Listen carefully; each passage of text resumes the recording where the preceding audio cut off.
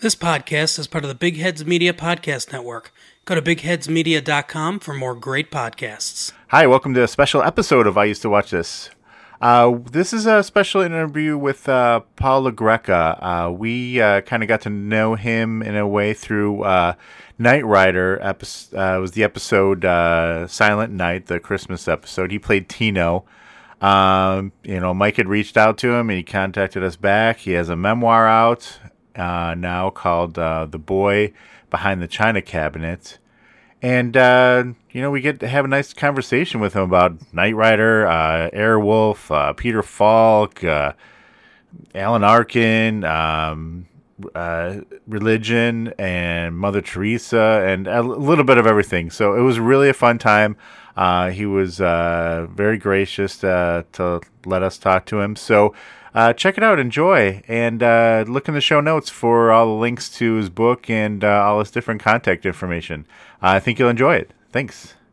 Okay, and we have a special celebrity guest with us, Mike. We have Paul LaGreca we know him from Knight Rider. He was Tino in Silent Night. Mike reached out to him pretty much right after I think we did that episode, and he was gracious enough to come back and respond to us. And also, I want to say he gave us a nice review on Apple, which is beyond what we expected. But also he has a memoir coming out called The Boy Behind the China Cabinet.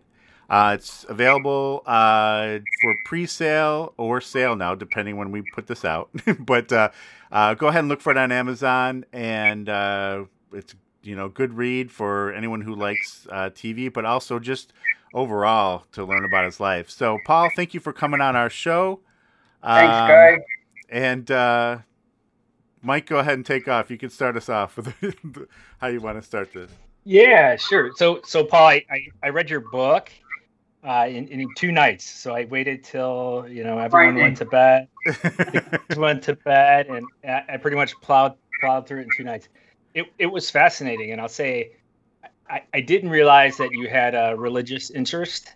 I hadn't previously read that about you, and to read that and how deeply involved you got in religion, and I mean it's almost like you had 2 callings, right? I mean it was like some people are lucky to figure out one. You actually found 2. So, tell me a little bit about that. Is that a struggle? How were you able to? The funny thing is, my whole life, even as a little boy, as you've probably read in the book, I mean, I've always had this creative energy that came out of me, and it expresses itself. Whether it's painting or writing or acting or singing or dancing, it's kind of odd. And I had a religious experience as a little boy in church, which is in the book. But, ever since that moment when I had that religious experience, I've always struggled between the 2 things. Between, do I give my life to God and become a priest? Or do I, just become an actor and stay in Hollywood and do great? And I'm one of those people that I believe in, if I start something and I put my hands on it, I make sure that I try to make it turn to gold, right? So if I'm going to do religion, and I'm a bit of an extremist, when I got to Hollywood and I struggled between this left and this right and this good and this bad and all this, I got to this point of disgust because I didn't like a lot of what I was experiencing. And I came home to give myself a break because a lot was happening too fast. And rather than stay there and start, quote unquote, giving in to the things that a lot of people give into, I gave in to my pop. And he took me to meet Mother Teresa's sisters in the Bronx. He was volunteering there. It ended up that I met Mother Teresa, believe it or not. And Mother Teresa invited me to come and see their life. And I did. And it changed my life in that I gave up my acting. I put a period at the end of the sentence. I sold all my possessions. And I went and I became a missionary of charity for about 1 year. Yeah. And in answer to your question, it's been a struggle. And it still is. It still pops up every now and then, Right. Right. Yeah, I'm sure. And I did the one part where you're talking about with that struggle. I never really thought about it until I read it in your book. You're talking about, kind of like the highs and lows of Hollywood, right? You get that job and you're like, oh, great.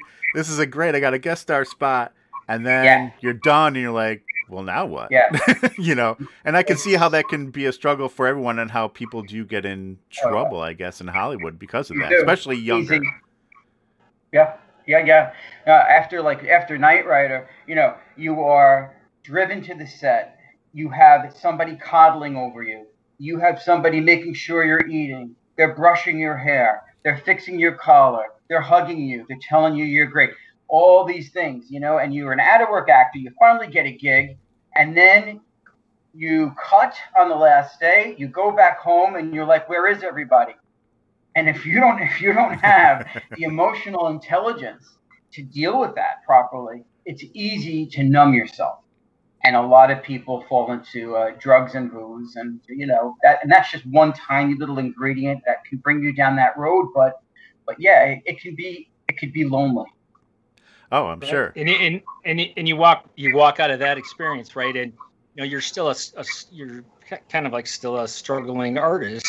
Yeah. So you walk back to normal life, which isn't it's not the life of the big stars, because you're just getting started, and to be treated like that, and then have to go back and hit your day job again, right? That's to go back. Tough. I'll tell you this little story. Remember Columbo, the TV series? Remember Peter Falk? That's one of my favorites. Yes. Okay. Well, Peter and I were very good friends because we did a movie together called Big Trouble. Right, I saw that. Yes.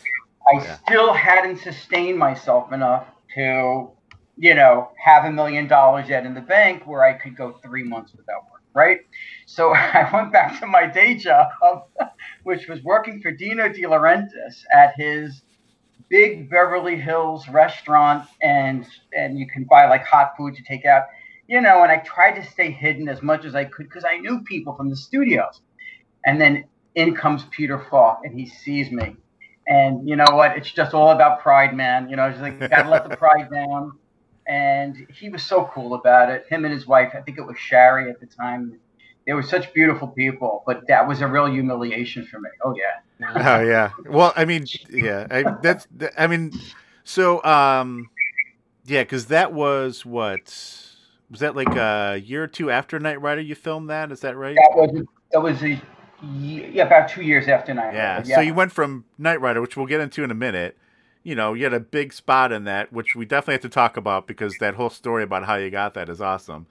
But then you went, and I saw, I'm like, wait, he did a movie with Peter Falk, which, again, Columbo is one of my favorite shows. You could ask my wife. I watch it every time it's on. Yeah. And she's like, you're watching this again?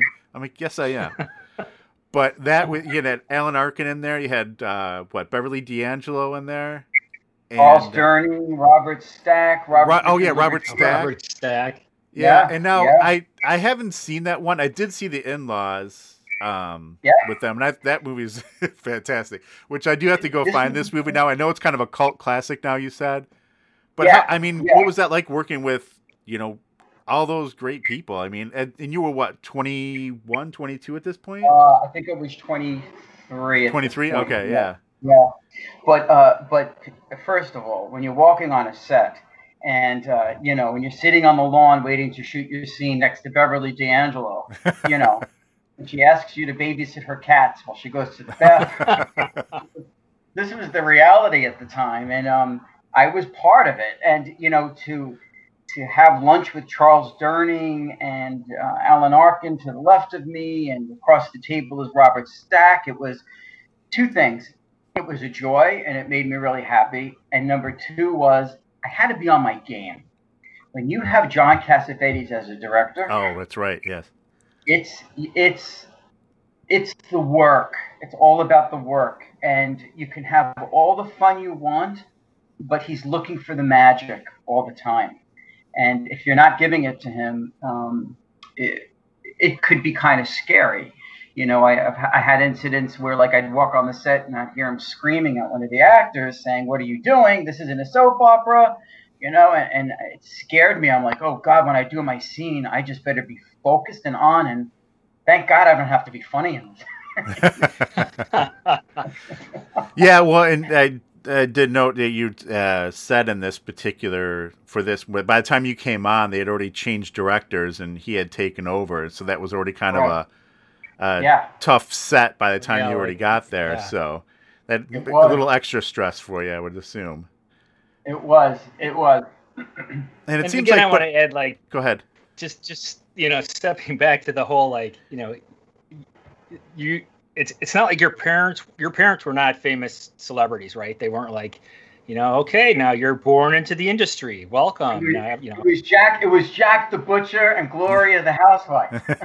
Right. So I mean, the circumstances that got you your roles are, I mean, it was you. It was all you. It wasn't, you didn't have parents opening doors for you.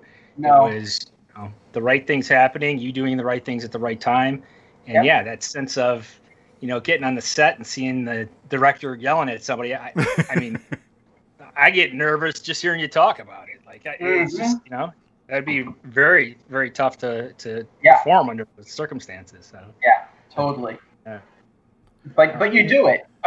You get on there and you're a pro and you tighten your gut, and you have to have a tough skin in Hollywood. You have to. If you don't have a tough skin, they will eat you up. If they say, we're going to do it again, and this is how I want it this time, you better be able to deliver. That's why a lot of people, especially like these young kids that all want to get on reality TV and everything like that, and then make it to the big time. Part of our training is when you do your non-union work, before you get union, you're learning about camera angles. You're learning how to position yourself. You're learning your craft. You are learning how to conjure certain emotions before a scene. You're learning what to do. And when you're on a set like that with the Cassavetes and a Falk, you have to, at any moment, be able to give them what they're looking for. And if you don't, like, look at Woody Allen, he'll fire you on the first day if he thinks it's not working. Yeah. Actors petrified of working with him. Yeah. Yeah. Wow. Yeah. So, but just real quick, I just have to, again, Peter Falk. I mean, what was he? I mean, was he just? Did he? He just seems like you being a younger man at that point, especially younger, also Italian man. He'd just be like, "Hey, come over here. We're gonna, not that he would like have you sit on his lap because you're probably bigger than him, but just like, hey, I'm gonna sit you down. I'm gonna tell you how it is." It's just, I don't know. It seems like something like that would happen with him, but I could be wrong. He was very, hey, Paulie, come here. Why didn't you go? He actually did this, okay? And I kind of allude to it in my book a little bit, but it upset me when I shot my last scene in Big Trouble because Peter was like, get on the piano and act like, Little Richard. So we were fooling around, and I started acting like a complete idiot at the piano. Now, I had spent weeks and weeks learning where my hand positions had to be. How do you sit like a concert pianist? What do I bring to this role as somebody who is inhabiting that character? And Peter goes, Johnny to Cassavetes. They were best friends. He goes, John, you got to see this. Look at what he's doing at the piano. John goes, that's fantastic. Keep it in. Let's do it that way. And I'm like, what the hell? Come on. You're going to make me look like an idiot. Because these two guys, my brothers, were doing their role straight up. And then here I was, and then I cut back intentionally during the shot. As I just moved my shoulders a little, and that's it. I stuck. I tried to be as, and they didn't even remember, so it worked for me. Yeah, that's cool. They'd already forgotten about it. Yeah, because you were supposed to be triplets in that, right? Is that right? We were triplets who couldn't get into Yale because Dad couldn't afford it. Oh yeah, that's right. Comes up with the plot with Peter Falk and Beverly D'Angelo. Yeah. But my big joy in that movie was Valerie Curtin. She played Vera in the movie Alice Doesn't Live Here Anymore. She played Judy on the TV series 9 to 5.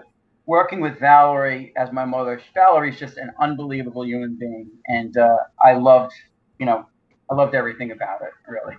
That's good. Well, and it sounds like from what I've read that your on set stuff, you had a seemingly good time with everything. You didn't really seem to have many trouble. I mean, obviously there's going to be some troubles because there always is, right? It's a job, right? But it seems like overall that really wasn't any type of your problem, or not, I shouldn't say problem, but what drove, what kind of guided you then to leave, The work I loved every minute about it, giving them what they wanted. look, making a TV show or a movie is a nerve-wracking experience. First of all, am I making good? Do the producers like me? Do the directors like me? Are my lines on? Every time they say cut because of you, you're costing that studio money. You know, a Knight Rider, I had 15 takes on one shot, and I was dying. I was sweating. I just couldn't get the shot right. Finally, I did. But there are some directors, man, that they will. It's a harrowing experience on your nervous system. So, however, you love it so much that it doesn't matter. And those aren't the things that push you out of town, because that's the work.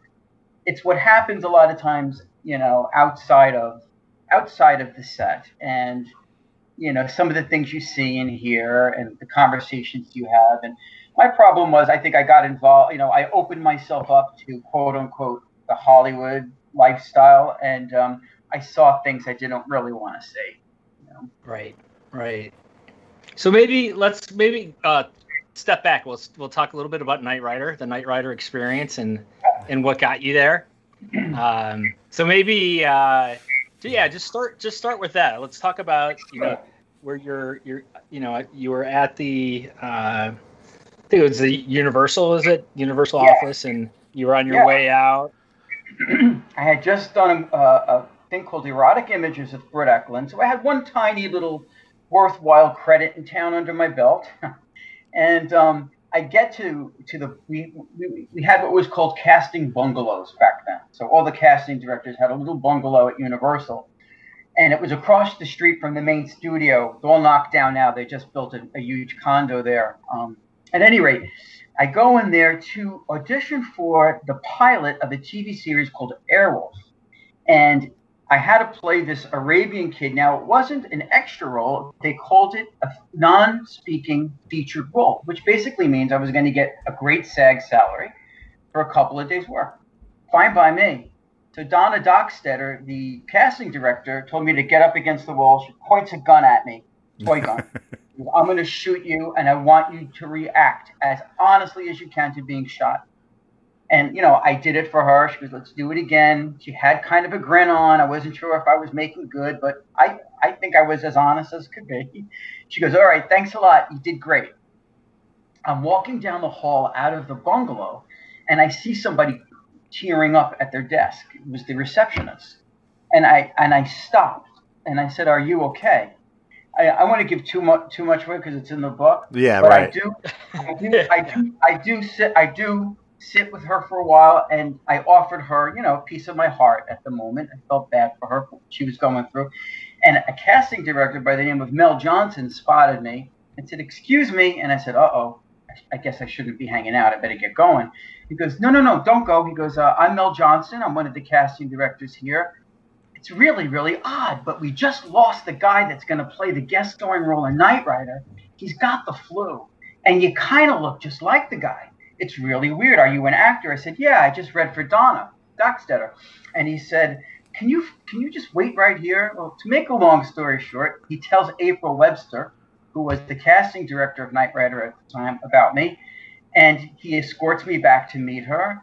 And she gives me a trial run. She goes, I can't believe this. This is like fate. I said, well, you like fate? I like fate. This is good. You know? So she goes, you read great. She goes, I'm very impressed. This is a guest starring role. Now, for you guys that don't know what that means, there's an extra, which you know what that is. Then there was featured billing, which was something significant, but not an extra. You got paid. Then there was co-star, which meant you had a couple of lines in the episode. It wasn't anything big. Then you had the guest spot. The guest spot meant you had enough experience behind you that I have to own that show. You know, I have to be able, I'm in just about every scene. I have to be able to what's called carry it.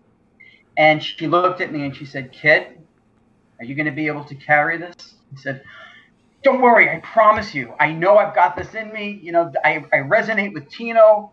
Just give me the chance. She said, all right, come back tonight to Glenn Larson's office on the lot. And I'm going to call Flo as my agent. I'm going to call Flo right now, and we'll talk. I know Flo very well. So it ended up that I went back to Glenn's office that night. I read, went home. By the time I walked in the door, the phone was ringing, and I got the Knight Rider spot, which was bizarre. That's an incredible story. So, what if you can, if you can a little bit, so we've done several shows from Glenn Larson because, back in the 80s, he did not everything, but it was like between him, Stephen J. Cannell, Belisario, which you mentioned. I mean, they did like all the stuff, right?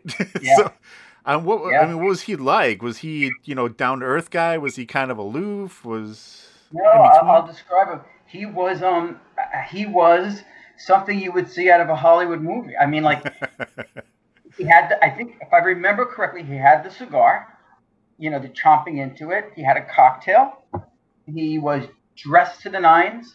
He was eloquent. He had on jewelry. It was very producer. Hey, kid, have a seat, kid. Very much that with me. And, Chino's a wise ass. So every time I had a wisecrack, he'd be like, and I think it was because of the New York kid in me. This was not one of the little like LA kids coming in who came from, I want to be an actor and I could be a tough guy. I was raised with a bunch of brothers that beat the shit out of me every day. You know what I mean? So I was ready for Tino. Tino was in me, and I believe that actors that get parts, you get the part because there's an element of truth in you that is exactly a match to the character. And so Tino was a little lost. Tino was a little beaten up. Tino was, and he loved it. We resonated. The director, Bruce Kessler, was in the room at the time, and he threw an adjustment at me, just to make sure that I could handle direction. And, did good. You got to do good in this town, kid. That's great. And, you mentioned like, you have to be able to carry the show, right? You have to carry that episode. And I mean, that episode was about Tino. It was about you. I mean, it was, the focus was Tino, and I can see, that's a lot of pressure for your first real TV show gig right there. And you know what happened on my first hour? I do. We know about it, but why don't you go ahead and explain that? It's in the book, but it's also on IMDb, so you can go ahead and tell this one. So it's already out there. It is on IMDb. Somebody put it in trivia. I got to the set, and the first freaking shot they give us is the back seat of the criminal's car, and in the back seat of the car, my lines were, "Let me out of this car. I'm going to be sick." Tino was lying because he was trying to escape being abducted. First of all, it was about 95 degrees. I was in a corduroy jacket. It was Covina. The windows of the car had to be up. It was the first shot of the day. I had a cup of coffee in me. I had an apple in me, all that acid. You say, and I'm in character, and you say the lines, "Let me out. I'm going to throw up. I'm going to be sick. I'm not kidding. I'm going to be sick." Even just saying it now. You say that over and over and over again. Your right side of the brain creatively doesn't know the difference between the truth or not. So as an actor, when you're immersed, I convinced myself that I was going to throw up. And I said, in the middle of the shot, "I'm not kidding. I'm really going to throw up." And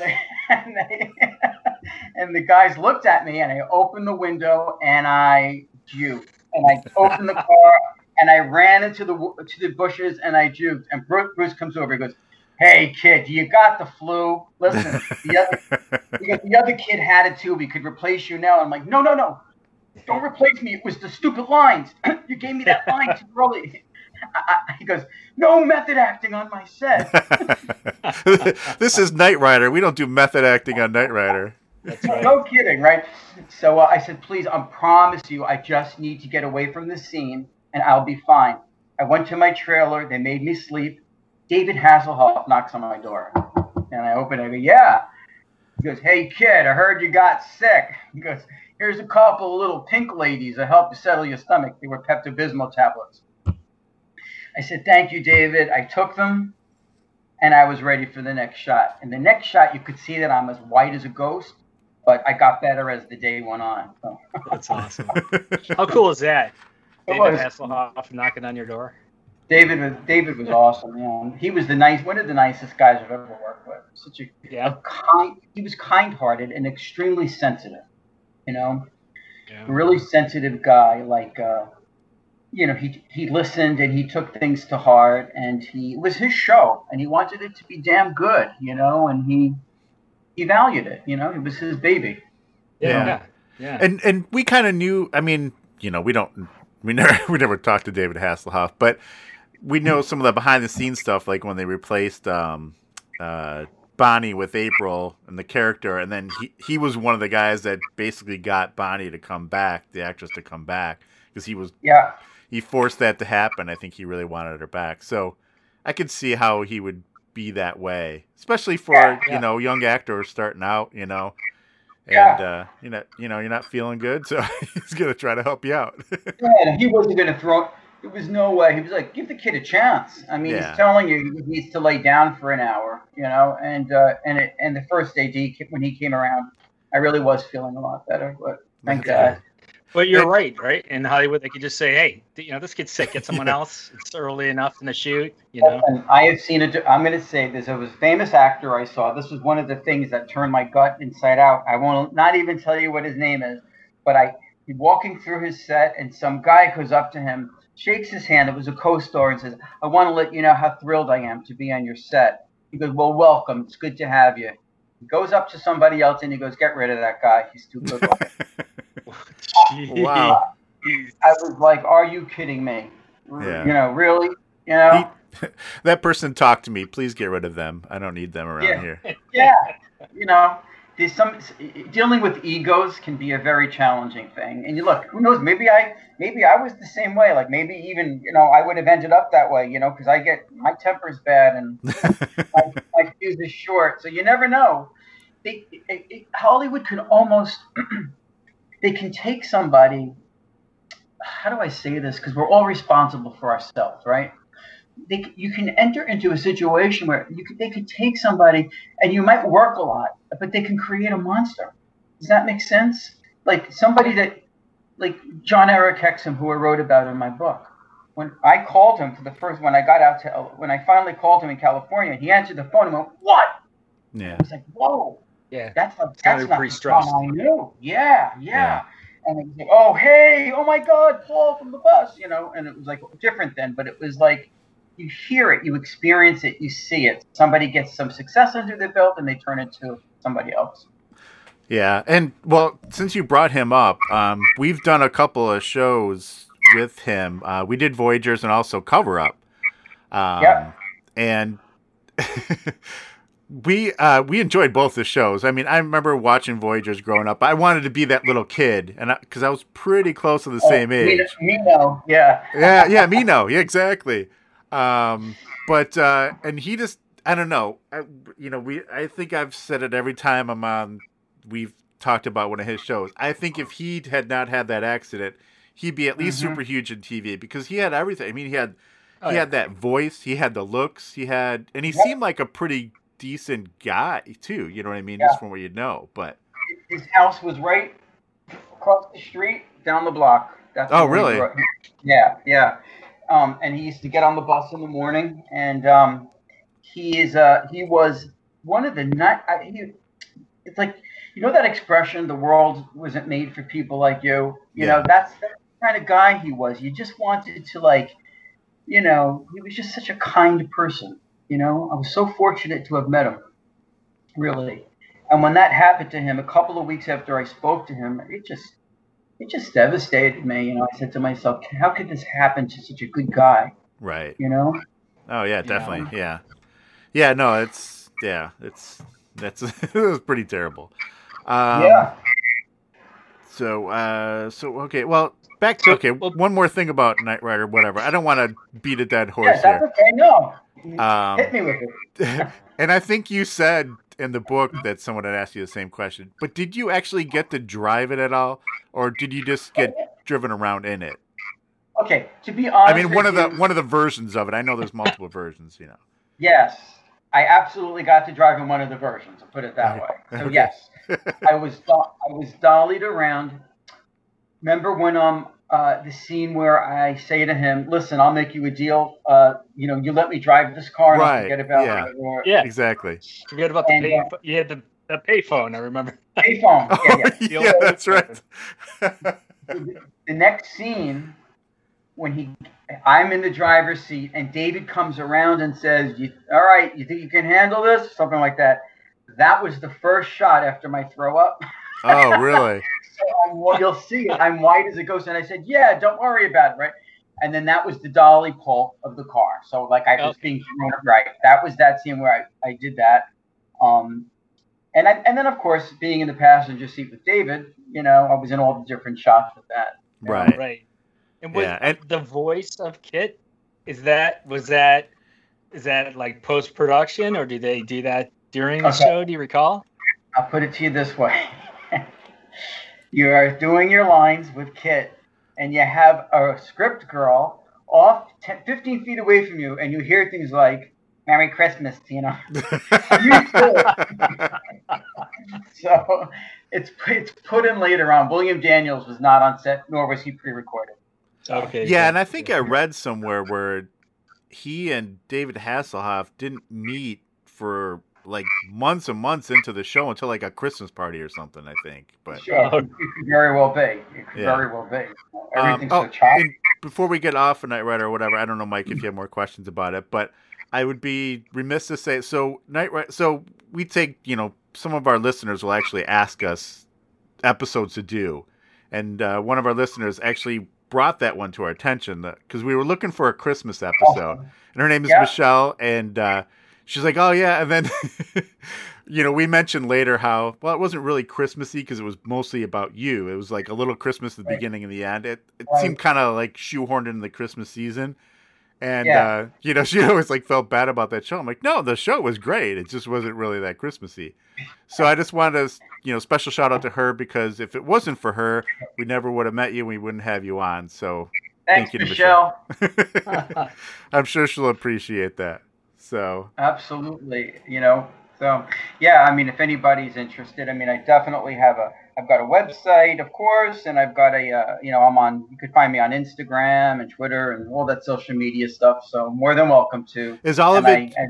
What are the handles? Just Paul LaGreca for all of them? Is that easy to find? On Instagram, I am at Paul D LaGreca. Paul D. Okay. There. Yeah. We'll put all these. We'll put all these in our show notes too, but just make sure so people hear it.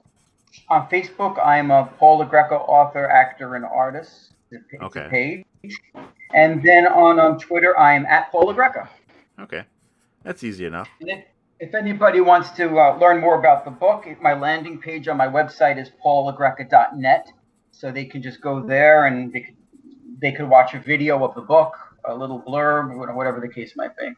Gotcha. Very cool. Gotcha. Yeah, very cool. And go ahead. So I have all kind. I could talk all day, but no, I know that's the. We don't know how much time you have, so just don't be afraid to say I need to go eat dinner, or you can make up some excuse if you want to leave. Don't worry about it. You won't hurt our feelings. No. So after Knight Rider, well, first I want to say, one thing you mentioned in the book, I thought it was very humble of you, how you felt really good about signing autographs and doing kind of like, doing those things that, a lot of people don't do. They just won't do things. And, you seem very grateful and I don't know what the word is I'm looking for, but, it was just kind of a feel good. Yeah. I'm humbled by people. And it was a feel good.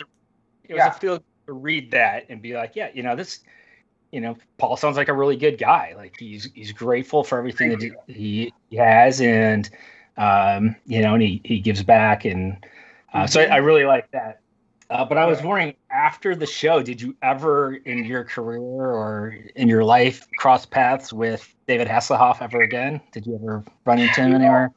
I'll be honest. I didn't with David. I reconnected with Catherine Hickland, who was his wife.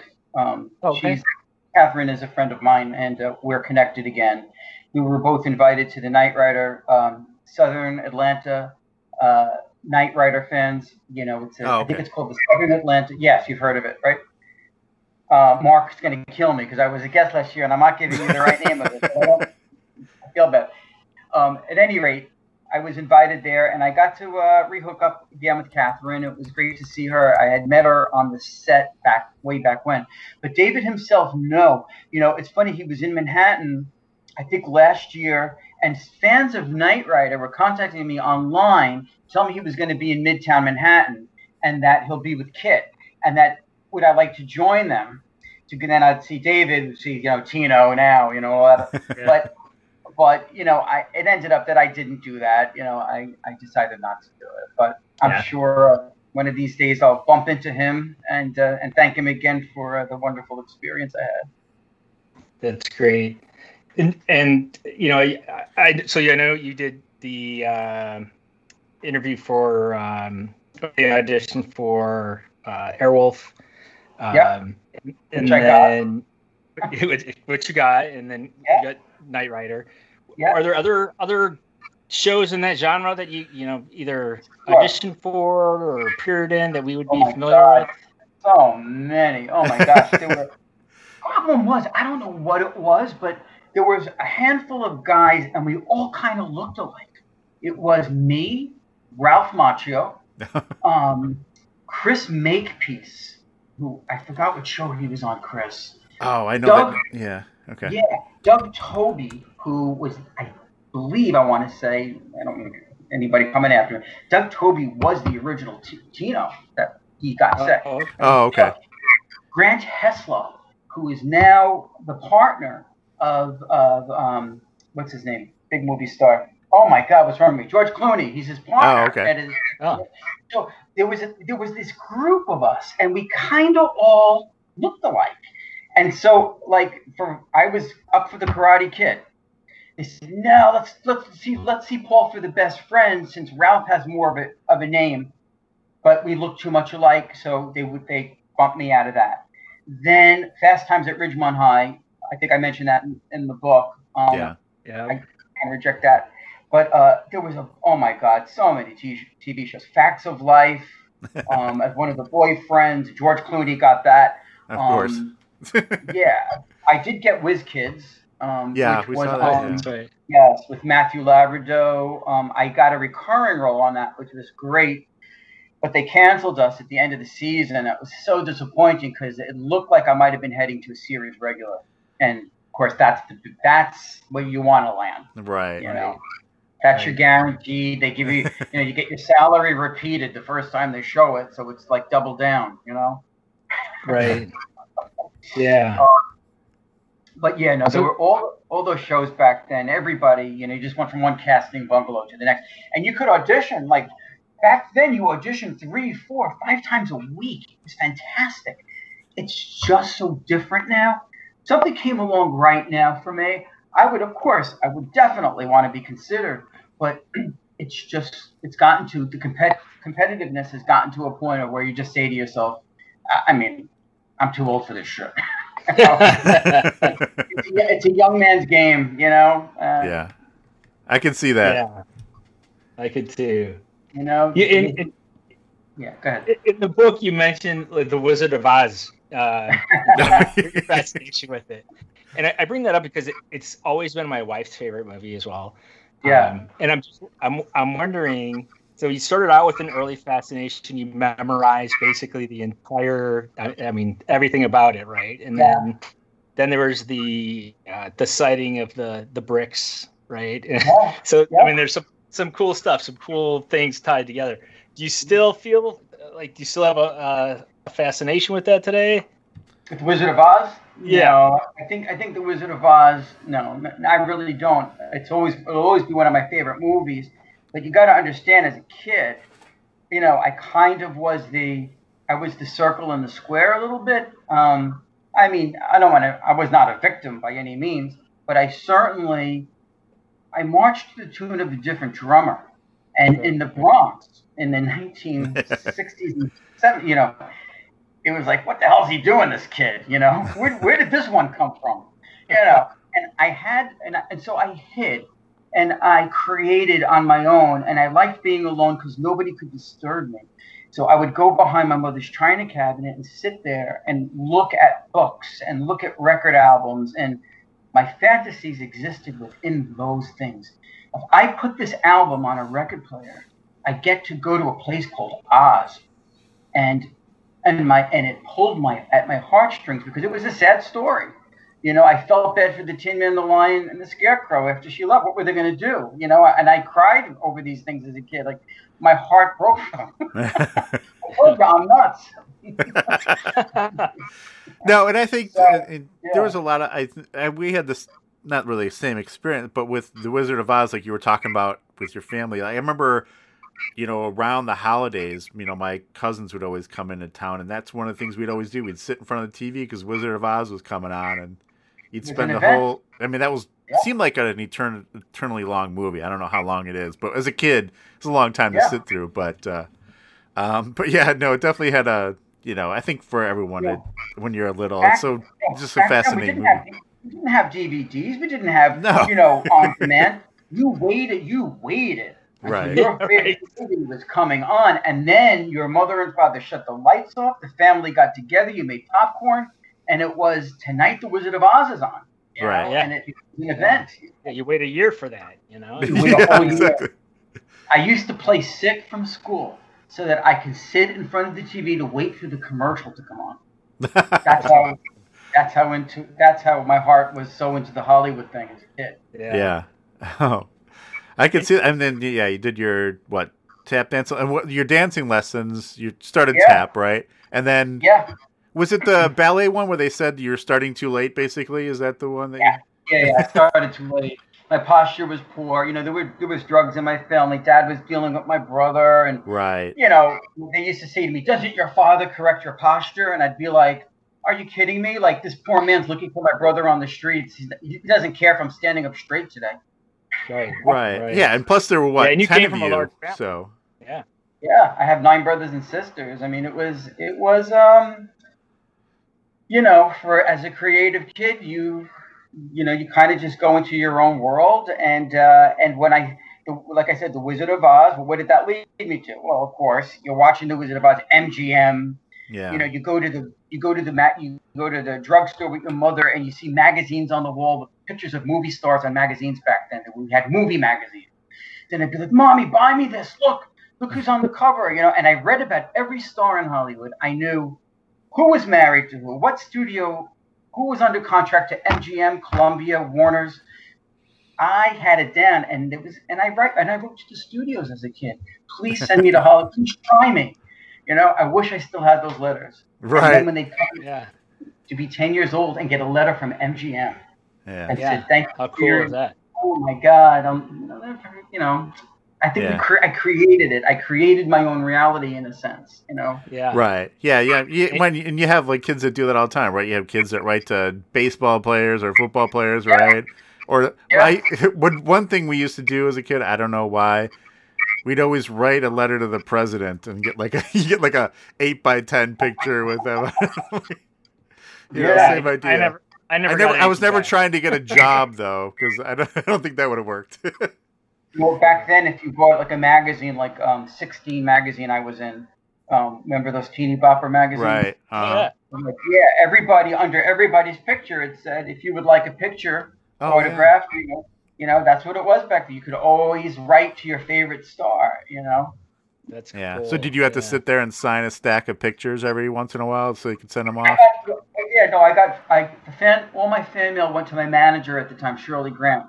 So she used to pile it up for me, and then I always answered every letter I've ever gotten. I never, nice. Except for one.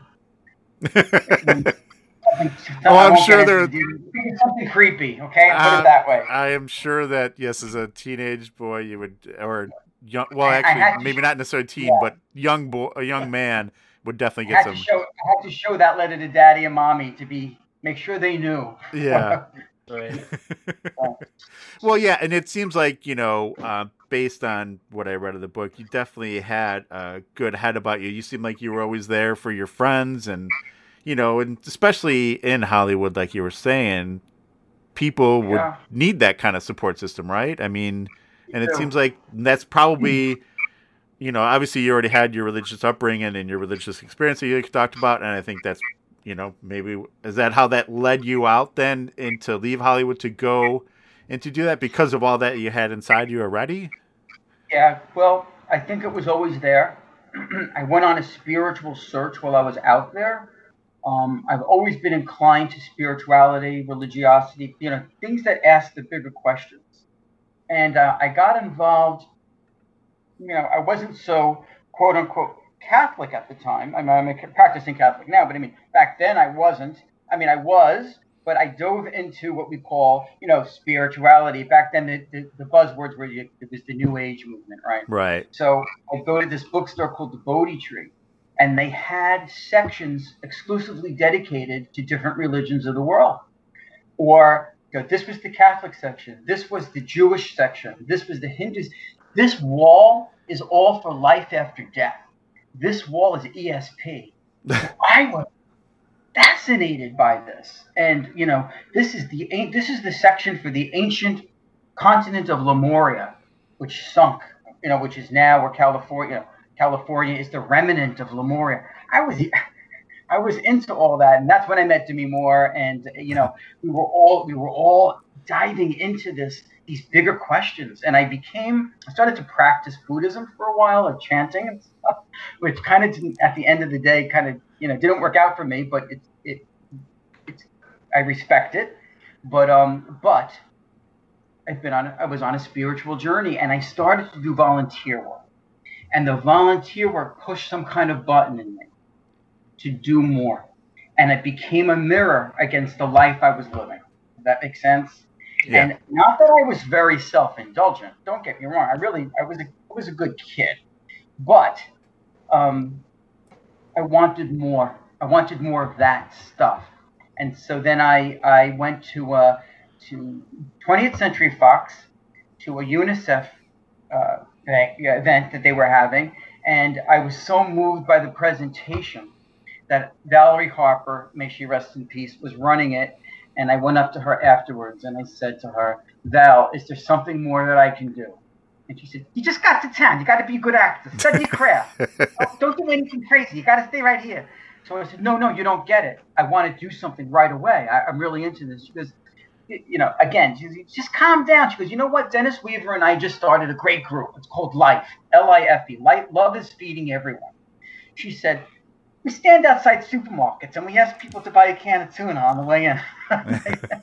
She goes, and then we distribute it to the poor. I'm like, okay. She goes, call the office tomorrow, tell them I sent you. And that's what kind of happened. I started doing volunteer work. And then John died. And then John Eric Hexum died. And then I had a couple of bad run-ins with friends and actors. It was Los Angeles can be very shallow. Okay? Oh, it's a lonely town. It's very spread out. Like in Manhattan, you could leave your apartment and go to the street, and you're surrounded by hundreds of people. You can go to the bar in the corner and say hi to Mac at the end and have a good conversation about the Mets. In LA, it's just not like that. And so the loneliness and a very deep, and I was losing my little boy luck. And so casting became a little bit more of a challenge. And so I began just to say, shit, is this worth it? Maybe I could do this with my family around me because this loneliness kind of stinks. And then one morning, I just made that decision in the shower. It's in the book, what had happened there. And I called my agent and said, I'm sorry, but I'm going home. She's like, honey, are you out of your mind? Studios are all watching you. You've done all this work. I said, thank you. I appreciate it, but this feels more right. And so I made the change. Yeah. And then Mother Teresa steps in. Yeah. I don't play. I go right to the Saints, guys. Yeah, I was going to say, hard to deny that, I mean. Oh, and she was great. And, you talk in the book about your brother, and I know, the struggle, the battle he had with drugs, and, it sounds like that played a lot into your life and your decisions and the things you did and the way you behaved and choices you made. And so, again, at the beginning, I talked about it feels like you kind of had two callings, but it feels like there were really three components to your life that kind of weave together to, really make up who you are. Mm-hmm. In the book, you kind of talk about, I guess the best way to say it is like making peace within yourself,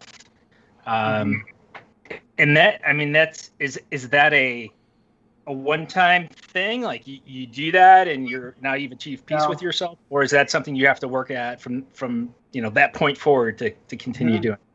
Listen, when you grow up with an addict or an alcoholic in your family, or even if you yourself are an addict, the journey of recovery is a lifelong process.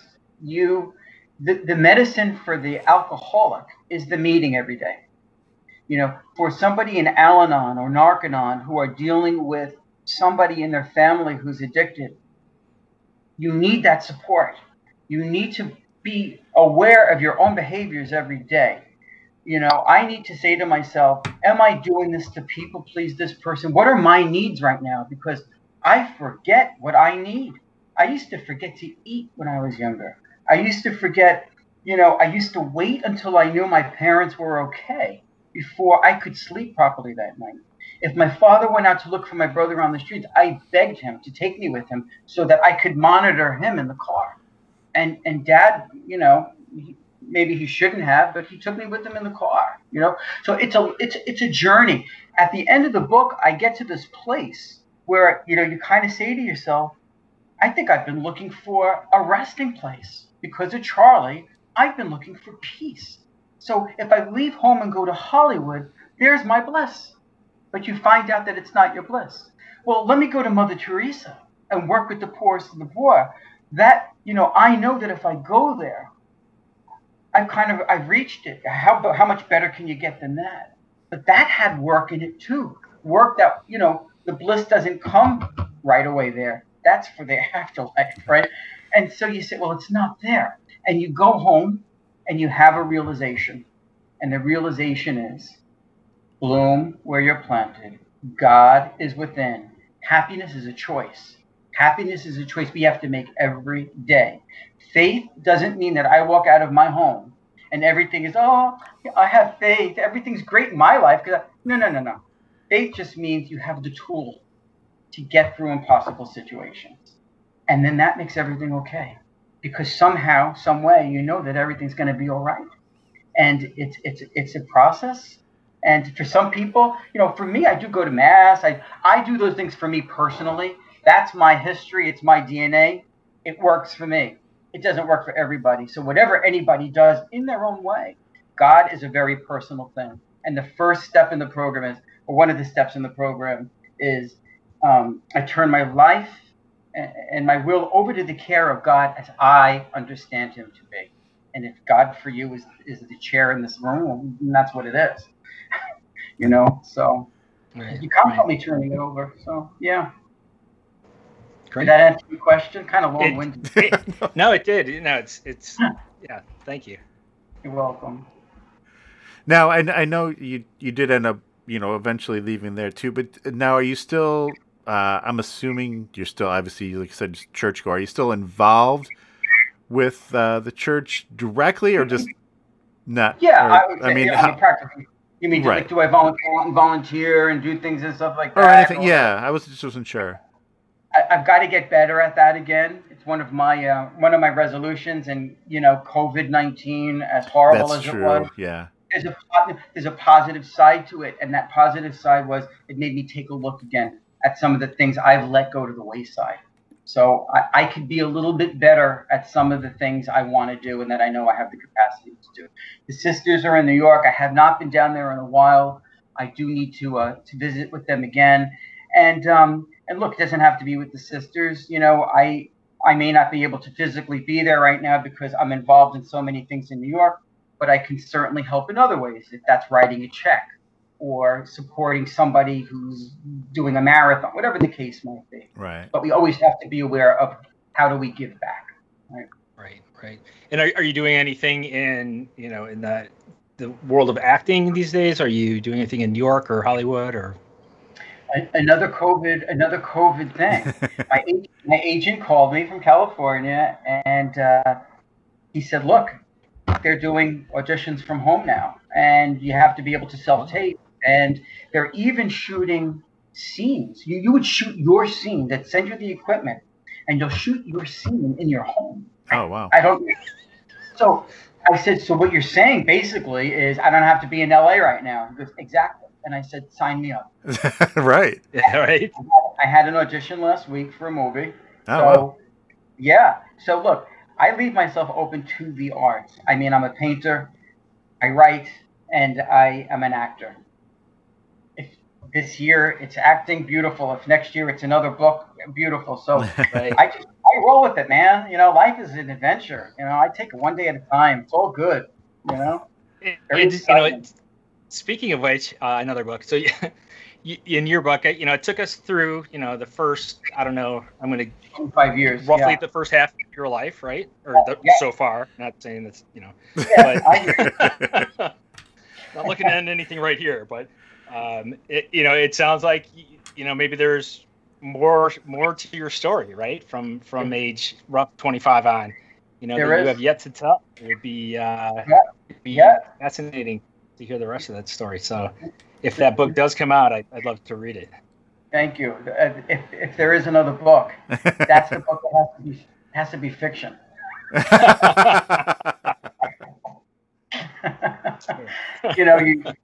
You do grow up and you do experience things, and you do, you dip your feet into the deep waters. And like I said, even though you have faith, it doesn't mean that you're exempt from life's experiences.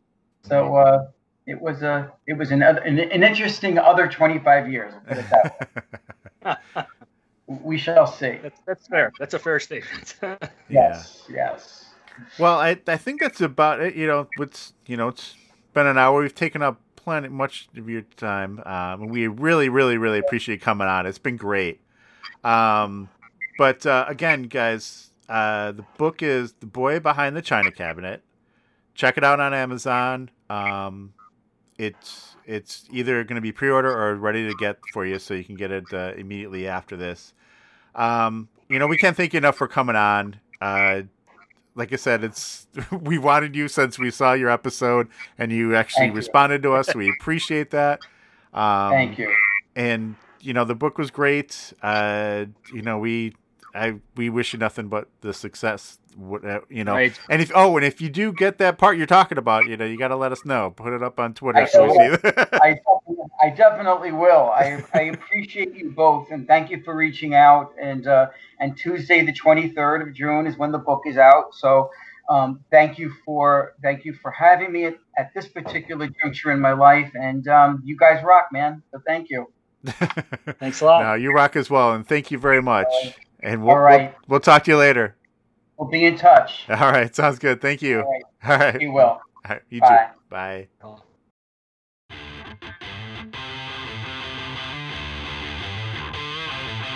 That's it for this episode of I Used to Watch This. Visit us at IUsedToWatchThis.com, Facebook.com/IUsedToWatchThis, Twitter at IUsed2watchthis, and Instagram.com/IUsedToWatchThis. Find us on iTunes, Google Play, Spotify, and wherever your favorite podcasts are available. Thanks for listening.